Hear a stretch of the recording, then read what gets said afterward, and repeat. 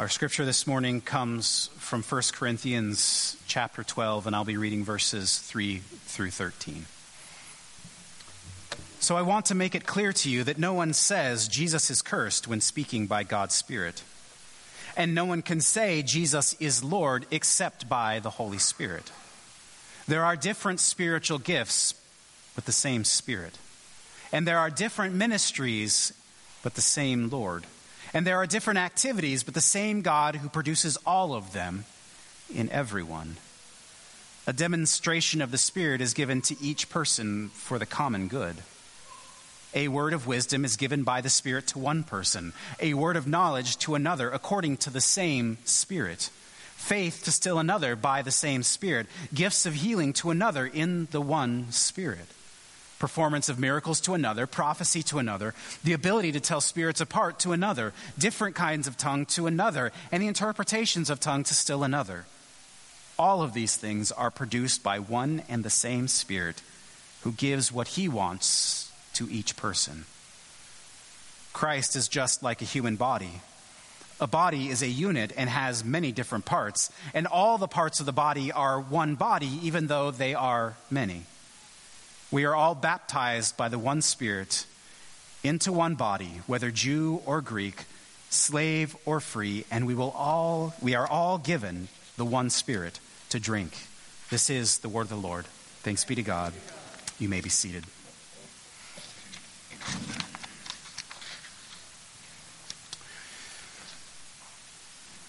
Well, we finally arrived, so to speak. It's been 50 days since Easter Sunday, 50 days since the resurrection of Jesus Christ, at least 50 days since we celebrated the resurrection of Jesus Christ. For the past 7 weeks, we have been living in the time and in the space and in the season of Easter, and we finally reached this culminating day. We might recall that after Jesus was raised from the dead, he gave a message to his disciples. Now, different Gospels record this in different ways, but pretty much the message is the same for all of them. He tells the disciples, through the women who see him in person, to go and to wait for the promise. They're to wait for what God is going to do. They're to wait for what we know now is the giving of the Holy Spirit. Now, again, different Gospels narrate this in different ways. And in one way, it's Jesus with the disciples on the mountain. In another way, it's Jesus in Galilee, and all sorts of different ways. But the message is the same. That they're to go and they're to wait for the promise that God has for them. Wait, Jesus says in Luke, until you have been clothed with power from on high.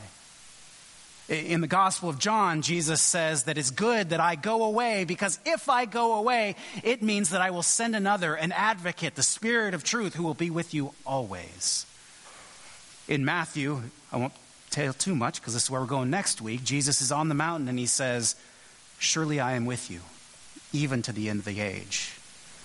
By the power and the presence of the Holy Spirit, Jesus promises that the presence of God will be with the disciples, and what they are to do and how they are to engage in ministry will happen not by their own graces, not by their own talents, but by the empowering of the Holy Spirit when it comes upon them. We might recall, as the story goes, that on Pentecost, the day of Pentecost, which was also a Jewish festival 50 days after Passover, Jesus' disciples were gathered in one place. We're told that it was about 120 who were gathered in an upper room. In the grand scheme of things, in the scheme of sort of worldwide following, 120 wasn't that many. But it was 120 who were faithful to pray and to devote themselves to Jesus' teaching and to wait, as Jesus had told them, until they had been clothed with the power from on high. I'm not sure they knew what the clothed from the power of on high would look like when they gathered there. They just knew that they were supposed to wait. Perhaps they thought in their minds, it's like love, you know it when you see it. And so they were there waiting. And when the day of Pentecost had come, it's narrated that the disciples were all in one place, and all of a sudden this somewhat chaotic and crazy scene erupted. Right? It says that there was a great noise, like the sound of a rushing wind, that filled the room in which they were all staying. Now, I don't know if you've heard the sound of a rushing wind, but when you're in a windy environment and it's just kind of rushing by you, it is loud, it is crazy, there's not much else you can hear, you're just kind of holding on. You can kind of imagine that they're all in this probably very small room, and there's this sound going on, and they're wondering what's going on, and as they're wondering what's going on, they see above them this tongue of fire. And these tongues of fire, I don't know if it's like little candle tongues or like, serious like lightsaber tongues. I don't know what it looked like, but it began to separate and it alighted on each one of them. And we're told that they began to speak in other tongues as the Spirit gave them the ability. Crazy scene. Imagine, if you will, and maybe this would be pretty cool if that happened in this room, in this place. We're all here. It's crazy windy, tongues of fire, and we're all speaking in languages that are different, that we don't know, that we have no reason knowing. Like I could be speaking Swahili and you could be speaking, I don't know, Yupik, whatever it might be. Right? And it seems like it's a very chaotic and crazy scene. And what's great, I love how Luke narrates it in Acts, because they're all in this room and it's this crazy, tightly packed scene of everybody just kind of doing their own thing, and all of a sudden the scene shifts as if they were, this is the image in my mind, sneezed outside, right? The great wind just kind of right outside. And all of a sudden they're out on the streets, and there's people witnessing what's going on, and they're hearing these different languages, and yet they're not hearing it in different languages, they're hearing it in their own language. So we're told there's people from Parthia and from Medes and all across the world, and they're there and they're hearing the gospel of Jesus Christ in their own language, which has got to be pretty cool. And they're confused because they don't get how uneducated Galileans would know these languages. And then we know the scene that as it's going on, Peter gets up and kind of takes the de facto leadership and says, guess what, everyone? I want you to know what's going on right here. He says, guess what's happening? This is what the prophet Joel said, right? In the latter times, I will pour out my spirit on all flesh, and your young women will see visions, and your old men will see... I probably just got that wrong. But crazy things will happen. The manifestations of the Spirit will be everywhere. People will be dreaming and seeing visions. And God will pour out God's Spirit on the least and the greatest. And Peter says that's what's going on. And we know that what happened after that moment, he gives this sermon, and the people say, what are we supposed to do? And he says, repent and be baptized, and 3,000 were added to their number on that day. And thus begins this explosion of the church, right? If the Spirit kind of blew the disciples out of the upper room and into the streets, now the Spirit of God is blowing them out of Jerusalem and into the world. Right? So we know that very quickly the disciples... Well, as it's narrated in Acts, they go from kind of Jerusalem and then they're in Judea, and then all of a sudden there's some Samaritan work going on, and then all of a sudden Acts, Paul's everywhere, right? Goes to the ends of the earth. As the Spirit of God spreads the message and the gospel of Jesus Christ throughout the world. And what began as this tiny Jewish movement from a rabbi Jesus becomes a phenomenon throughout at least the Roman Empire at this particular point that is just permeating every corner of the empire. One man, Paul, goes to all these places and starts churches. And by the power of the Spirit of God, the gospel grows and flourishes and begins to go into new context, right? So we know that, right? The gospel started as Jesus, a Jew, preaching to Jews about the coming kingdom of God, and that has a very specific cultural and biblical and historical context that they understood. But all of a sudden, the gospel is going outside of this Jewish kind of movement, and it's becoming something different. It's going into the world and into Roman culture and into Greek culture. And things begin to get a little weird, maybe is a good way of putting it. Because as the gospel moves into these other cultural things, all of a sudden the other stuff that's going on in the culture in these Roman provinces and these Roman towns takes on different and new meaning. Why do I mention that? Because we're in 1 Corinthians, and Corinth was not a Jewish town.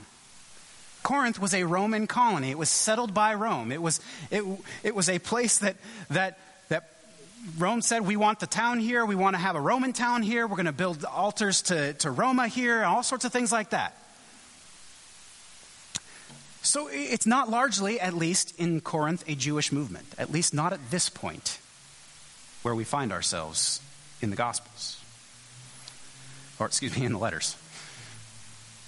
Paul is speaking not to a Jewish audience, but to a pagan Roman audience, largely speaking, in this little town where Greece kind of gets really small. And that creates some unique, interesting things with the interpretation, the understanding of what God is doing. So when Paul is preaching on Pentecost Sunday, he's preaching largely to a Jewish audience who understands the references and understands what the Spirit is supposed to do and knows what the Spirit's not supposed to do. But all of a sudden, the gospel has gone to a world that is beginning to try to understand and translate what God is doing, what a God who has revealed God's self to the Jews for a very, very long time. All of a sudden it's going into a different context, and they're trying to make sense of it and trying to figure out what it means to worship this God. And what does it mean when the Spirit is among us and with us? And how does the Spirit work, after all? When we read about things like spiritual gifts, we tend to think of them in the Christian context, but the idea of what was going on, these gifts of tongues or of healing or of all the other things, were not necessarily unknown in the Roman world outside the church. Right? Healings were believed to happen not simply by the God of the Jews or Yahweh or Christ working. They were also believed to happen by all sorts of other gods, lowercase g. This was the gospel going to the pagan world, and the pagan world is trying to understand. Those pagans who are following Jesus now are trying to understand, what does it look like? How is it different? How is it the same? And so what we have at Corinth in this particular time, in this particular place, is a church trying to work out, what does it look like to have the Spirit among us? What does it look like when the Spirit is working with us? Does it look like it does in the temple of, I'm going to get this way wrong, Asclepius? I believe that's how you pronounce it. Who was the Greek Roman god of healing. There was a temple to this particular god in Corinth. And you could go in there and do rituals and be healed by temple priests. So did the Spirit's work look like this work? Fun fact, the medical symbol of the snake on a pole actually comes from this particular god, in case you didn't know. That was knowledge for free. That wasn't part of the sermon. But what we have is these people trying to work out and trying to understand, and then Paul teaching about what it looks like. How are the things of God different from the things of Apollo? How are the things of Jesus different? Right before what we read, Paul says, we know that in your former lives you were led away, astray, by pagan things, by so-called gods of the pagan world. Paul wants to make sure, he said, I know that you have some experience with this sort of thing, and you've been led astray and led away by these things. And so he's basically saying, I want to help set the record straight. I want to tell you how Jesus acts, how the Spirit acts. He's saying you're seeing all of these things and you're working with them and you're trying to practice them, right? So all of a sudden this spiritual phenomenon that was sort of the priests in their pagan culture, that was their purview. But all of a sudden, they're told that the Spirit of God is in you, and they're trying to work through, what does this look like? How do I exercise this? How does the Spirit manifest in me? How does the Spirit manifest in our community? And so Paul says, I want to tell you how it works. I want to help you understand things that the Spirit will do and things that the Spirit won't. So he begins by saying, I can tell you this. I want you to know, I want you to be sure that no one by the Spirit of God will ever say, Jesus be cursed. It seems obvious, right? And we don't exactly know what was going on at Corinth, that people, were people going around in Corinth saying, by the Spirit of God, I'm saying Jesus is cursed. Well, probably not. Paul's probably just being hyperbolic, just trying to make effect. But certainly what Paul seems to be saying here is the Spirit of God, as it works out in your community, will always look like Jesus. Will always bring glory to God. Will always bring glory to the crucified Christ. Right? So nobody by the Spirit will say Jesus isn't God. Nobody by the Spirit will say Jesus should be cursed. No one by the Spirit will say you should follow something else. Everything that God does, and as the Spirit is at work in you, will glorify Jesus who glorifies God. Now, we might say this is verbal, right? Like that anyone wouldn't get up and preach, right? Jesus be cursed. That's not by the Spirit. If you ever hear someone say that, that's not the Spirit doing it. That's what Paul's saying. But I firmly believe that Paul also wants us to see that as this isn't just verbal, right? When we are acting by the Spirit, we will not do things, either in word or in deed, that bring, dishonor to the name of Jesus. Right? So, I don't know, if I walk out of the building and I see someone on the porch and I punch them in the face, that's not of the Spirit. Even if I say in the name of the Spirit of God, I punch you, right? That does not bring glory to God. That is not in line with the character and the nature of Yahweh God. I suppose in the same vein, by the Spirit of God, I will not go on Twitter tomorrow and speak disparagingly about someone or mock someone, because those things are not in line with the character and the nature of God. I may go do that, but I'm not doing that by the Spirit of God. And that's what Paul wants us to know. Because he conversely says, and I also want you to know that no one says Jesus is Lord, which is the central confession of the Christian church.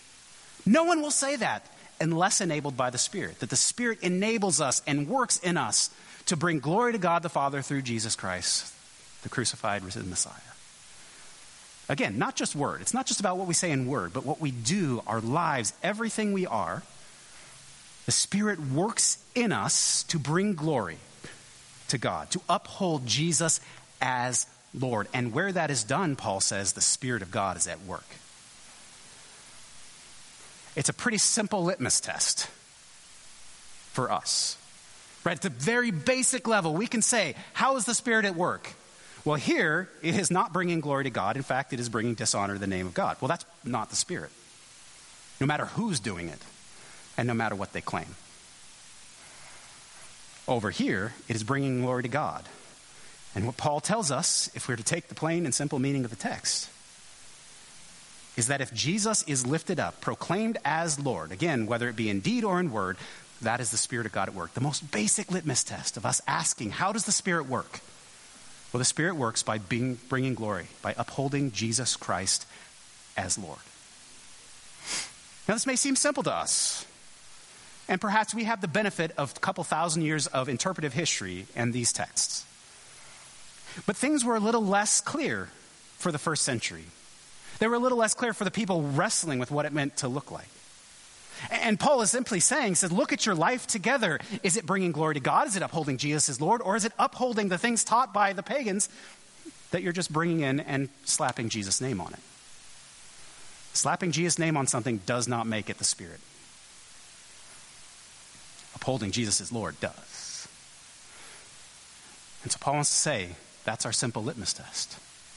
Which will enable him to say elsewhere, right? When you come together, it is not for the celebration of the Lord's Supper that you come together because you eat like the pagans eat. You have a social order when you do it. You eat out of turn. You don't wait for other people. You don't discern the body of Christ in the elements or in the group around you. But he says to them, you are not glorifying the name of Jesus as Lord, who has come to make all things new. You are bringing dishonor on the name of Jesus.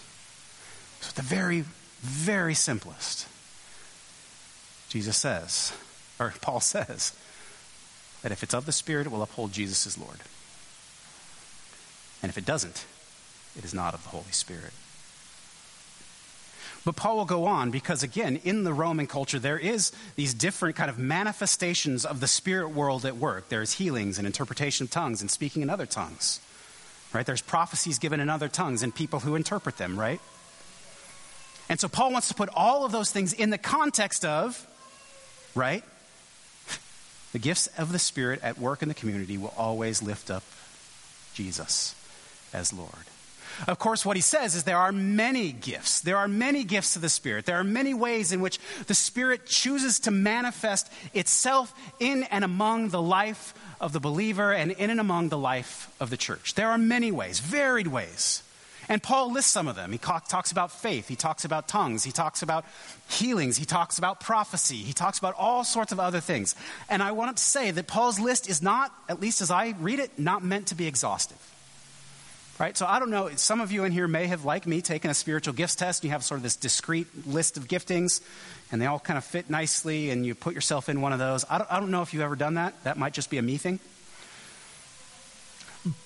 But Paul's not meant to saying these are the only ways in which the Spirit can manifest in you. What Paul is doing is he is talking about ways in which the Spirit chooses to manifest in ways that bring glory to God. Paul does, however, say, there are many different, but they are always for the sake of the community. Right? So what Paul is saying, again, perhaps conversely to what the pagan world may have thought, is that the Spirit chooses to manifest itself in various different ways, and though it is the same Spirit, it might look different in lots of different ways. But every time in which the Spirit manifests, it is not for the gift of the person to hoard and to hold on to and to keep for themselves. It's not something to give you power or to make you look good. It's not something that's meant to be lorded over others. Again, these are things that were happening in the Corinthian church. And there's not one that's greater than all the others. At least not, he'll talk about love being the greatest gift. But anyway. But for the sake of our discussion here, Paul is saying there is nothing that's one, there's not one gift to rule them all. Just going to follow the Lord of the Rings thing here. Because in the Corinthian church, what they believed or seemed to believe by their practice, or at least what we read in 1 Corinthians, is that to speak in tongues was the greatest gift ever, right? If you didn't speak in tongues, you might have been gifted, but not really. That to truly be gifted by the Spirit was to speak in tongues, and that was sort of the be-all and end-all of understanding, and the people who spoke in tongues were the Christians, the real, yeah. And everyone else may have been under them. And if you didn't experience that, you weren't real. Or hadn't arrived, however you want to put it. But what Paul is saying is that's not how it works, right? There's a variety of gifts, and they're always for the sake of the community, right? For the building up of the community, for the building up of the common good, right? So in thinking about the gifts, they're taught to think in ways that this gift isn't for me to sort of amass my own personal wealth or whatever it might be, or prestige. But that I have been given this, that the Spirit has manifested in this way so that the community itself might be built up. Right? So that if there's a tongue, the idea would be that there's someone to interpret, to encourage, to build up, to strengthen the community. That if there's a gift of knowledge, that can mean a lot of different things, but it's for the purpose of building up of the community. Right? Knowledge is not to be hoarded or used to blackmail, right? All sorts of other things that people might have done. The Spirit manifests itself in this way for the good of the community, which is in order and exists to proclaim in word and deed that Jesus is Lord. He also wants to say that the gifts of the Spirit are interconnected, or at least the individuals who receive the gifts are interconnected. So if the gifts are given for the common good, Paul says this is not a bad thing, right? Variety is not a bad thing. The diversity sort of this gifting and the people who manifest them is not a bad thing. It's a good thing, right? So if at Corinth everyone wants this same gift, everyone wants the gift of tongues, right? Paul will essentially say, and argues in this way, that if the whole body were a tongue, it would be grotesque. Right? So imagine, if you will, Paul uses this analogy, right? He says, Christ is just like a body, the body of Christ, and we are all a part of it. And we are all a part of it, and we all have different functions and different ways of being a part of the body. Again, Paul will later say, right, one's a hand, one is an eye. If the whole body were an eye, it would look weird. And you would be all seeing and no hearing. If the whole body were an eye, you'd be all seeing, no speaking. And how would you move? Right? So Paul says we're all part. And this diversity is not a bad thing. It is a good thing because together we exist as the body of Christ to lift up the name of Christ among the nations. So to one person is given a gift of knowledge, to another a gift of service, to another this, to another that. And that diversity is beautiful because that diversity is the body of Christ at work. But if that diversity is beautiful, it means we cannot look at another person and say, oh, that gift is better than mine. Everything Paul argues in this says that we are to look at one another and say, my gift, however the Spirit has chosen or is choosing to manifest in me in this way, in this time, is not only just as good, but is just as vital to the functioning of the body as anyone else's. But let me put it this way. The fact that I might be gifted to stand up here and to preach on a Sunday morning, I have quite literally a platform. But because I have a platform does not make this function, what I am doing here or what anyone else is doing up here for that matter, more important, more vital, or more anything than what every other person in this room, and quite frankly in the church at large, brings to the table. So I may have a speaking role, but others may have a listening role. And the mouth is just as important, but no more important than the ear. And so what Paul wants to get very plainly to the Corinthians is that we do not rank gifts. We cannot look at one another and presume that we are better or claim that we are worse or vice versa. Some people have gifts and talents, and some of those by the Spirit, that we look at and go, man, I kind of wish I could do that. And that may be true. But their gifting, what they bring, is no more important than what I do. We can put this in the larger church context. We are a smallish church in Longview, Washington. Right? Are we influential? I don't know. But we are no less important and no more important than any other member of the body of Christ in this community or in this world. We are a part of the body of Christ, and we have been gifted individually, corporately, and in lots of other ways to bring glory to God. And as long as we are doing that, we are functioning as Jesus has called us to do. And as long as we are doing that, we can be confident that the Spirit is at work among us because we are proclaiming Jesus is Lord. There's no one that's better than another. There's no one that's worse than another. But the Spirit works in all of them, which means that any time the Spirit is at work, we ought to celebrate. Right? Any time we see the Spirit at work, whether it is in a crusade of 1 million people or whether it is one-on-one in a room of just people crying and sharing together, that is the Spirit at work, and we ought to celebrate that. I mean, think about this in this way. God is at work, and anywhere God is at work is miraculous, no matter how important we tend to rank those things. Which means that it's miraculous in me and it's miraculous in you. Because God has gifted me and God has gifted you.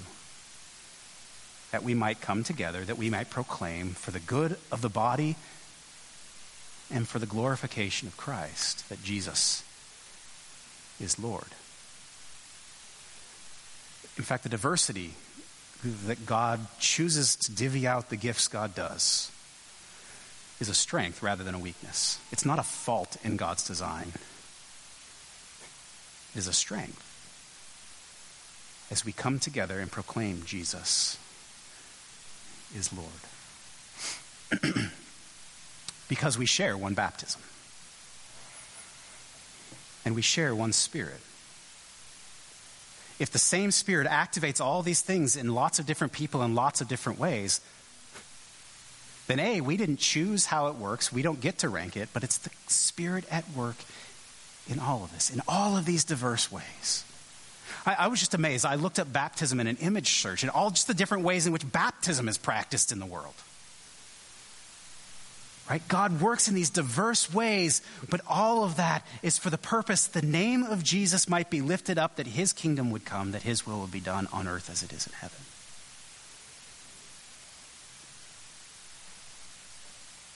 So we sometimes read about Pentecost and say, that's great and that's wonderful, but it was back then. What's happening now? I would venture to say, and I am convinced that the Spirit of God is no less present in this community than it was at the first Pentecost. Why? Because Jesus said, I'm going to be there with you. Jesus says the Spirit, or Peter says the Spirit's, Peter and Paul, I keep getting them mixed up. So the Spirit is on all flesh, right? The Spirit has been poured out, has been given. God has sort of diversified. And so I think we can be very confident that the Spirit is at work here. That God is manifesting God's presence by the Spirit of God for the good of the community and for the glorification of His name in this place, in this time, even this morning. Unlike the disciples, we don't have to wait for the Spirit. We've been told it has been poured out. We have been told the presence of God is with us. And so we can believe that standing up here now, sitting where you are, watching online, that the Spirit, if you are in Christ, has been given. And that you have been given gifts, a gift or perhaps many gifts, to proclaim that Jesus is Lord for the good of the community and the good of the body of Christ and the good of the world for whom Christ died. You can be sure, sitting where you are now, that God is at work in you and that the Spirit has gifted you. Again, we don't have to pick from this list that Paul gives. He gives other lists elsewhere of ways in which the Spirit manifests. But I guarantee the Spirit is at work in you and that you have been gifted in a unique and powerful way to bring glory to God. For any time the Spirit is at work, it is miraculous and powerful. I don't know what all of your gifts are. I can guess on some of them.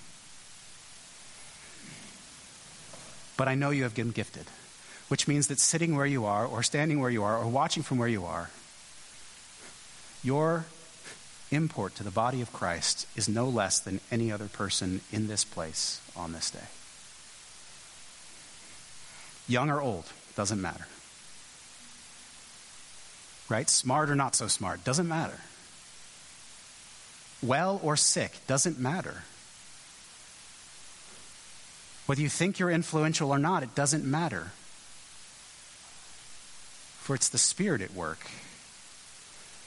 This is why we hear, not by might nor by power, but what? By the Spirit of God.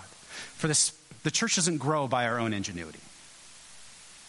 Right? We didn't see that movement from Jerusalem into Judea to Samaria into the ends of the earth because the disciples were so smart and talented. Now, they were smart and they were talented, but that's not why the church grew. It's not why the name of Christ is known in the nations. It is because the Spirit empowered them and they went and they spoke for the good of the community, for the good of the world. They lifted up the name of Jesus Christ. And imagine that Jesus was true to what he had said. If I be lifted up, I will draw all people to myself. Now, sometimes the Spirit chooses to come in powerful and just like ways that are obvious, that anyone who was there is going, something happened there. I don't know what, it was crazy, but the Spirit was present. The Spirit doesn't always work that way. I'm having trouble.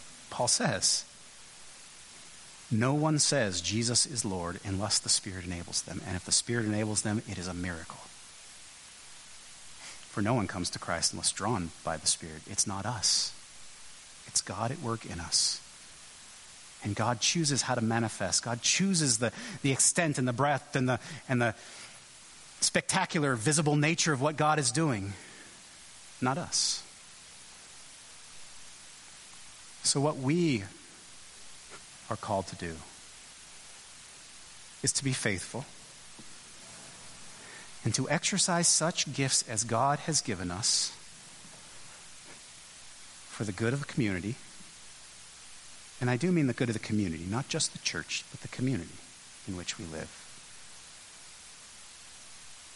And to lift up, above all else, Jesus as Lord. For the name that saves is not Longview Church of the Nazarene, The name that saves is not Nazarene or Baptist or any other name for that matter.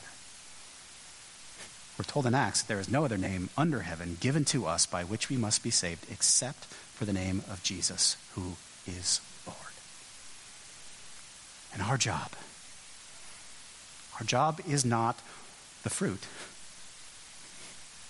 Our job is faithfully listening and boldly proclaiming in word and in deed that Jesus is Lord and that the kingdom of God is in our midst because God has worked in Jesus Christ. So this morning there's a couple things I just want to make sure I hit again. Your gift is necessary to the church. Your gift is necessary for the body of Christ.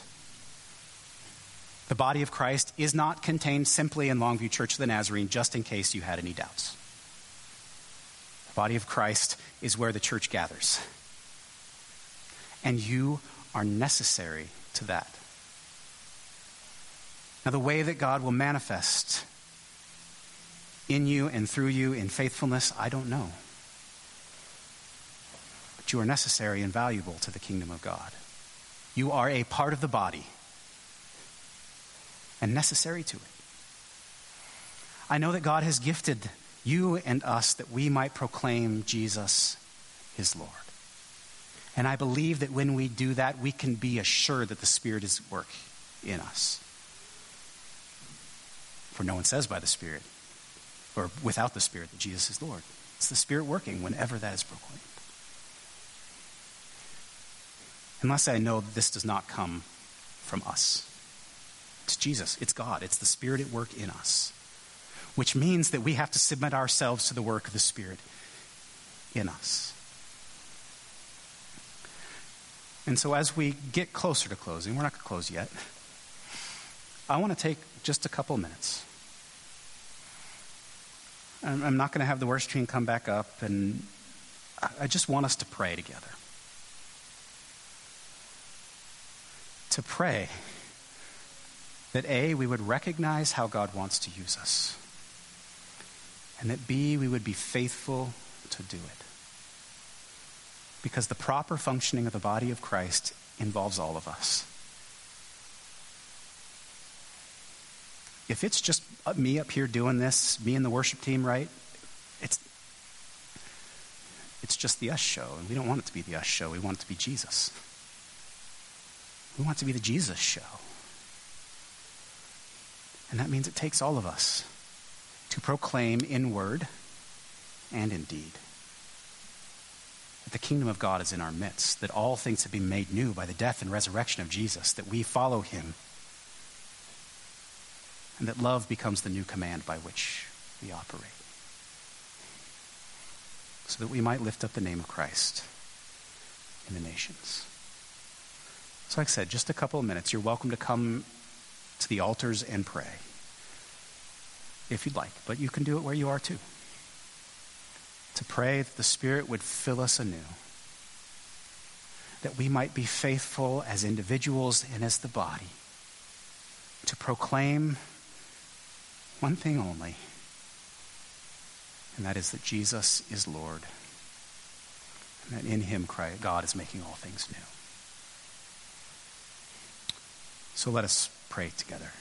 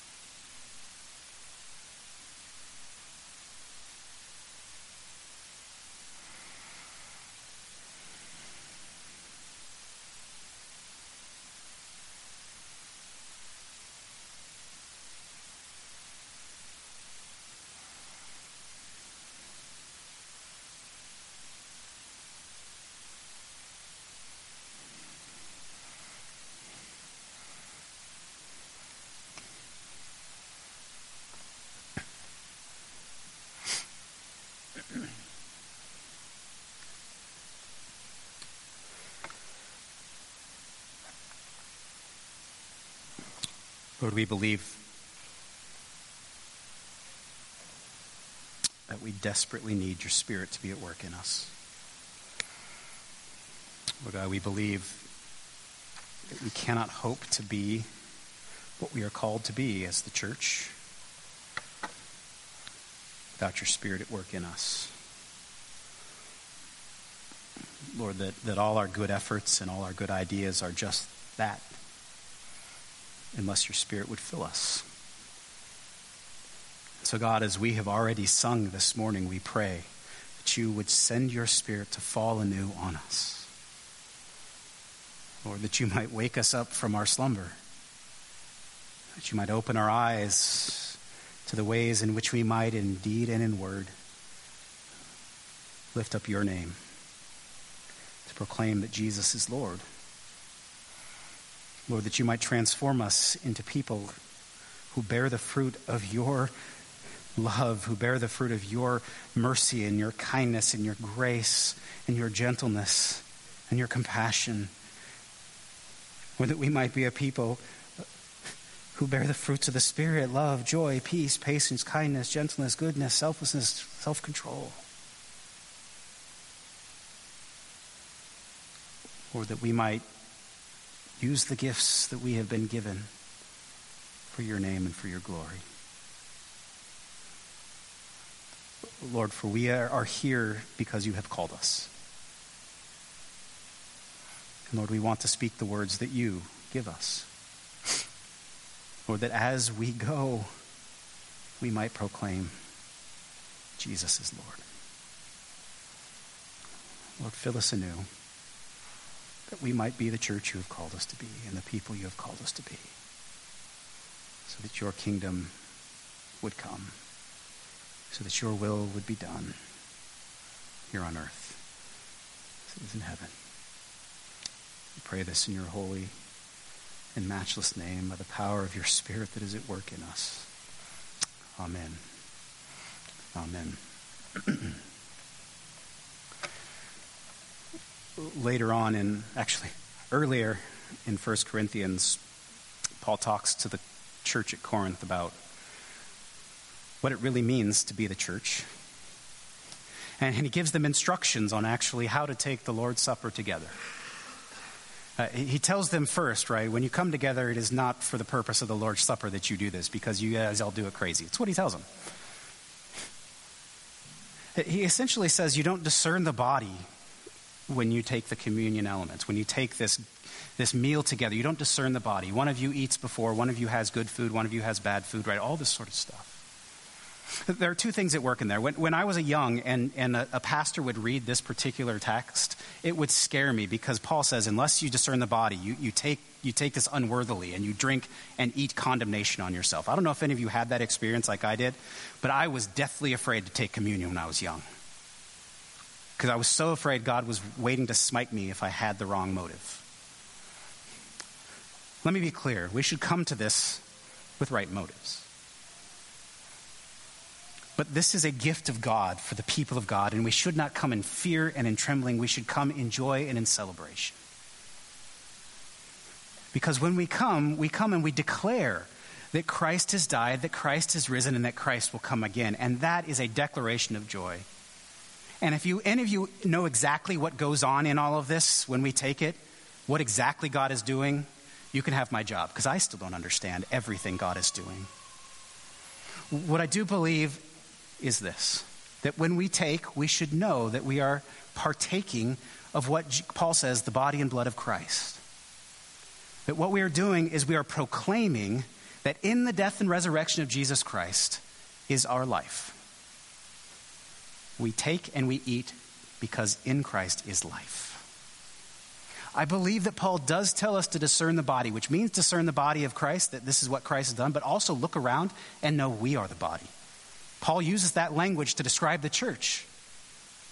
To be reminded that we are not in this alone.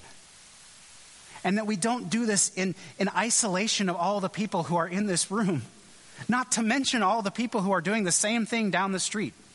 I mean, it's like 6 churches just right here. And many of them this morning are doing this because we are all part of the body of Christ. And we are to discern that. We're not in this alone. And he has gifted us that we might bear much fruit.